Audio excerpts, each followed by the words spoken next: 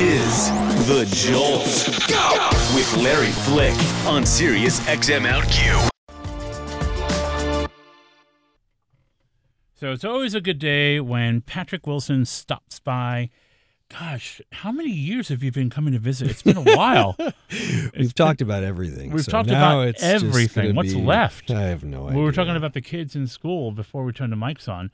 So yeah, a little Nothing bit of else. everything. Donald Trump. I'm kidding. I double dog dare you. No, it's not I even double worth dog dare you.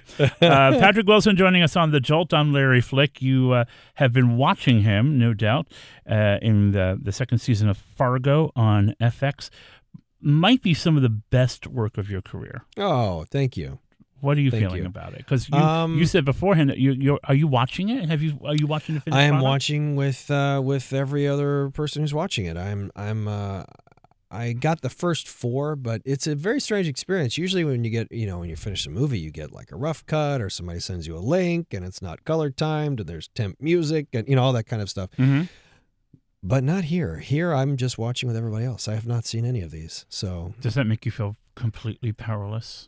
I mean, I feel powerless anyway when you're, the only time you feel empowered is on stage. So you're a victim and a pawn of the, of the camera, so you just hope you're taken care of. And we're all very fortunate on this that we have had such care, really. I mean, from the top down, MGM and FX, and I mean the fact that what I love is, sometimes a show will be an hour and 11 minutes. Like, we're gonna do what we want today. Isn't that crazy though? I love it. I mean, especially when you're dealing with the way, a 10-episode show. It's basically it is a 10-hour movie. And how that fits in under constraints of even with television breaks or commercial breaks. I mean, it's pretty remarkable because it can be very, very confining when you're, and I've had those experiences when you're in a different setting where you feel like you're a slave to advertising, and this doesn't feel like that at all. It's an exciting, it's really thrilling. It's really great TV. I'm just happy to be a part of it. Honestly, I mean, I've loved the role deeply. It's unusual for TV in that it really isn't a slave to anything but the story. But the story, that's right. And the cast. I feel like this is the most cast conscious, most sympathetic to the actors TV piece I've seen in a long time. Everybody that came up. It's funny you say that. Everybody that came up. I got more a kick out of people that would come up for just a couple days, maybe an episode, and even their small stories would have a beginning, a middle, and an end. And it wasn't just, I'm doing a day on so and so. Like if you're doing a day or a couple days on Fargo, you're going to have a beginning, a middle, and an end. It may not be pretty, it may not be likable, but it's you're going to love the work. And I think everybody had that experience. Even the tiny parts all had these great little moments, and I love that. That's always very rewarding for any actor, but you feel that on set. If everybody on that show is thrilled to be there. Is it hard then when it's over? Because this is a show that resets after each season. There's always the opportunity to be invited back, but that's not the intention of the show. Right. So does that then make you think, oh man, now I'm going back on a diet? No. After like, you've been like winter bulking with like great food during the holiday season, and now January comes. Fuck. Time to get back into class. Yeah. No, I think we knew going in, a lot of, and that was part of the appeal. I mean, before you knew how the show was going to turn out, you think, okay, 4 months in Calgary, I can come home every couple weeks. It's a 10-episode arc. It's a great character, and you don't have to sign on for more than one season. Like, that's huge. That's I know just because I've talked to a lot of those actors, and a lot of us jumped on that chance. And I think, truthfully, it would have been I'm not saying we wouldn't have done it, but it would have been a very different conversation if it was like, listen, they want to lock you up for 4 years. And then, truthfully, knowing me and how I am with my family, if they said every year you're going to have to go away to Calgary and leave your family for 4 months, I would say, no, thank you. I'm sure it's a wonderful role. That is not for me. It's a lot to do that. And I think now in hindsight, now I can look at it, and if they were to come back and revisit the Solverson family, I'm sure they would do it in such a creative, amazing way that I'd go, yeah, okay, let's do it. But I know they're not, I even knew that before they announced it a couple of days ago. Season 3 is, I think, a few years ahead of season 1. So great. And if down the line, season 4 or even 5, if they go, it'd be nice to tie in a Solverson storyline, I'm sure they would figure out with my schedule and I'd figure out theirs, and we'd make it happen. So have you found that maybe you would have a different career if your priorities were different? Not that you're not having a great career. No, but you know what I'm saying. I know exactly what you're saying, because most people would say, listen, I'm moving my family to Calgary. Listen, I can look exactly, and I did that when my kids were little. I went to Vancouver to shoot movies, and I went to a lot of places. And truthfully, look, if a great opportunity came along and they said, listen, you need to be in England for a year, I also have a very supportive wife and family, and she's European, and we'd go, let's do it. We'll take the kids out of school. Right. And we can roll like that. We're not a slave to, we've got to be in school every day. Like, I mean, they do have to be in school every day, but you know what I mean? Mm-hmm. We're not a slave to that. I just try to keep as a normal life as I can. I mean, you can look at I can look at a lot of my male counterpart stars and see that they are single and seem like big kids and maybe have giant careers, and that's cool. And I'm not saying that the reason that I don't have a huge career and I'm not a giant movie star is because I've chosen to have a family life. I don't believe that. But I'd be lying to say if things might have been, I would have had different opportunities. Sure, if I lived in L.A., I was part of the Hollywood rat race and, could sort of go anywhere at any beck and call. But that's not the life you choose. And why do that?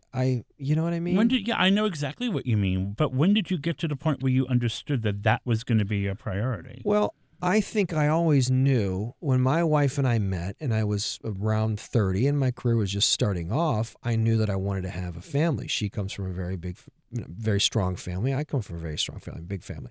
So I knew that was a priority for me. And I also knew that it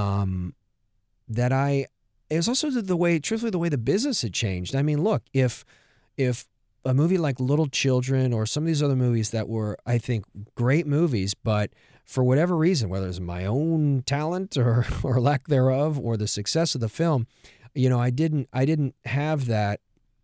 And I'm very objective about it, as you see. I can look at Jeremy Renner, Bradley Cooper, a lot of those guys that I'm big fans of, friends, yada, yada, all of that.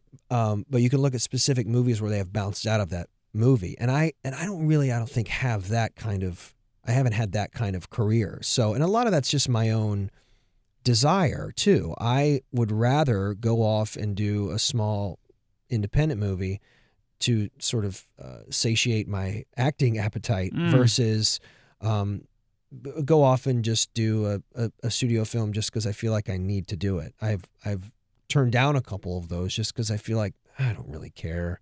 And I've done a few over the years where I did it because it's shot in New York and I could stay here, and that's part of it too. I mean, we could talk about it all day, but it's always a balance of what you can get and what you want, and so I toe that line. I've never had those opportunities. I look at, even when I came out of Phantom of the Opera, and I looked at Jerry Butler, who after 300 just had all, and I've never had that kind of lead in studio film thrown at you over and over and over. So I don't know what I would do. But you know what? I mean, and I'm not saying this because we're sitting here because I'm very fond of you as a person, but I dig Jerry Butler, but dude has made a lot of bad movies.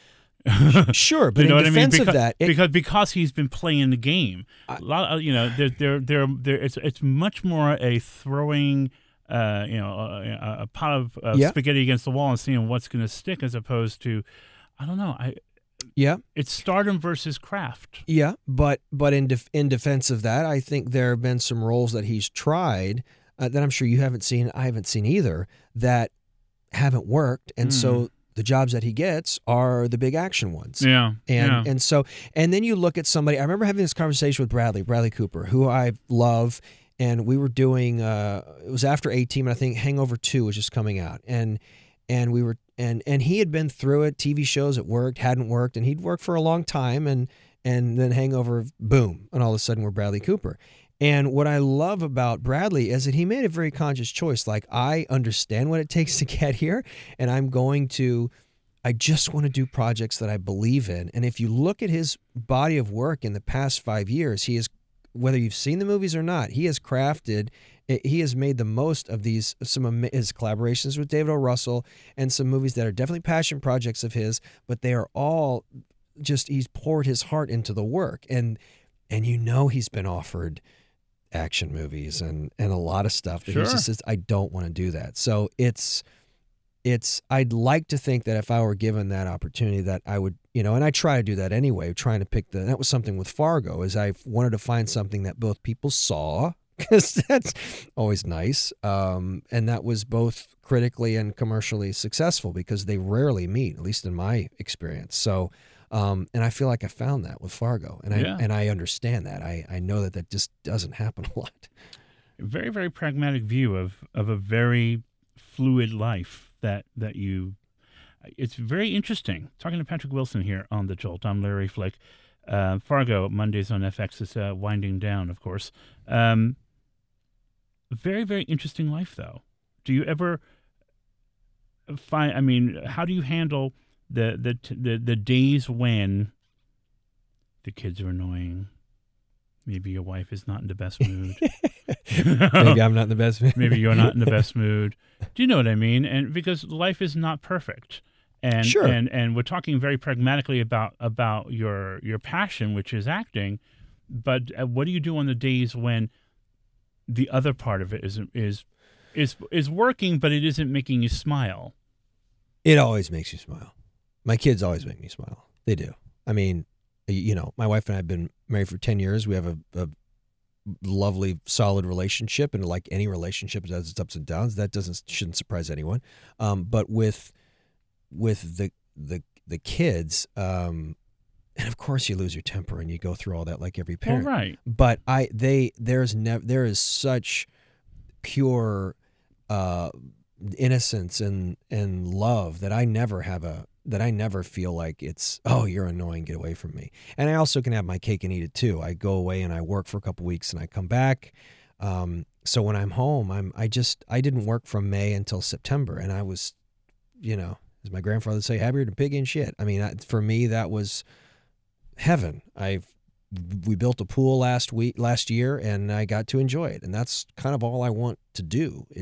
I knew I had Conjuring 2 coming up in the fall, so I knew that I was going off to work. And I would rather, there's nothing more enjoyable to me right now of my wife's doing a play right now, and I'm, racing out here to go pick up my kids from school. That's just who I am.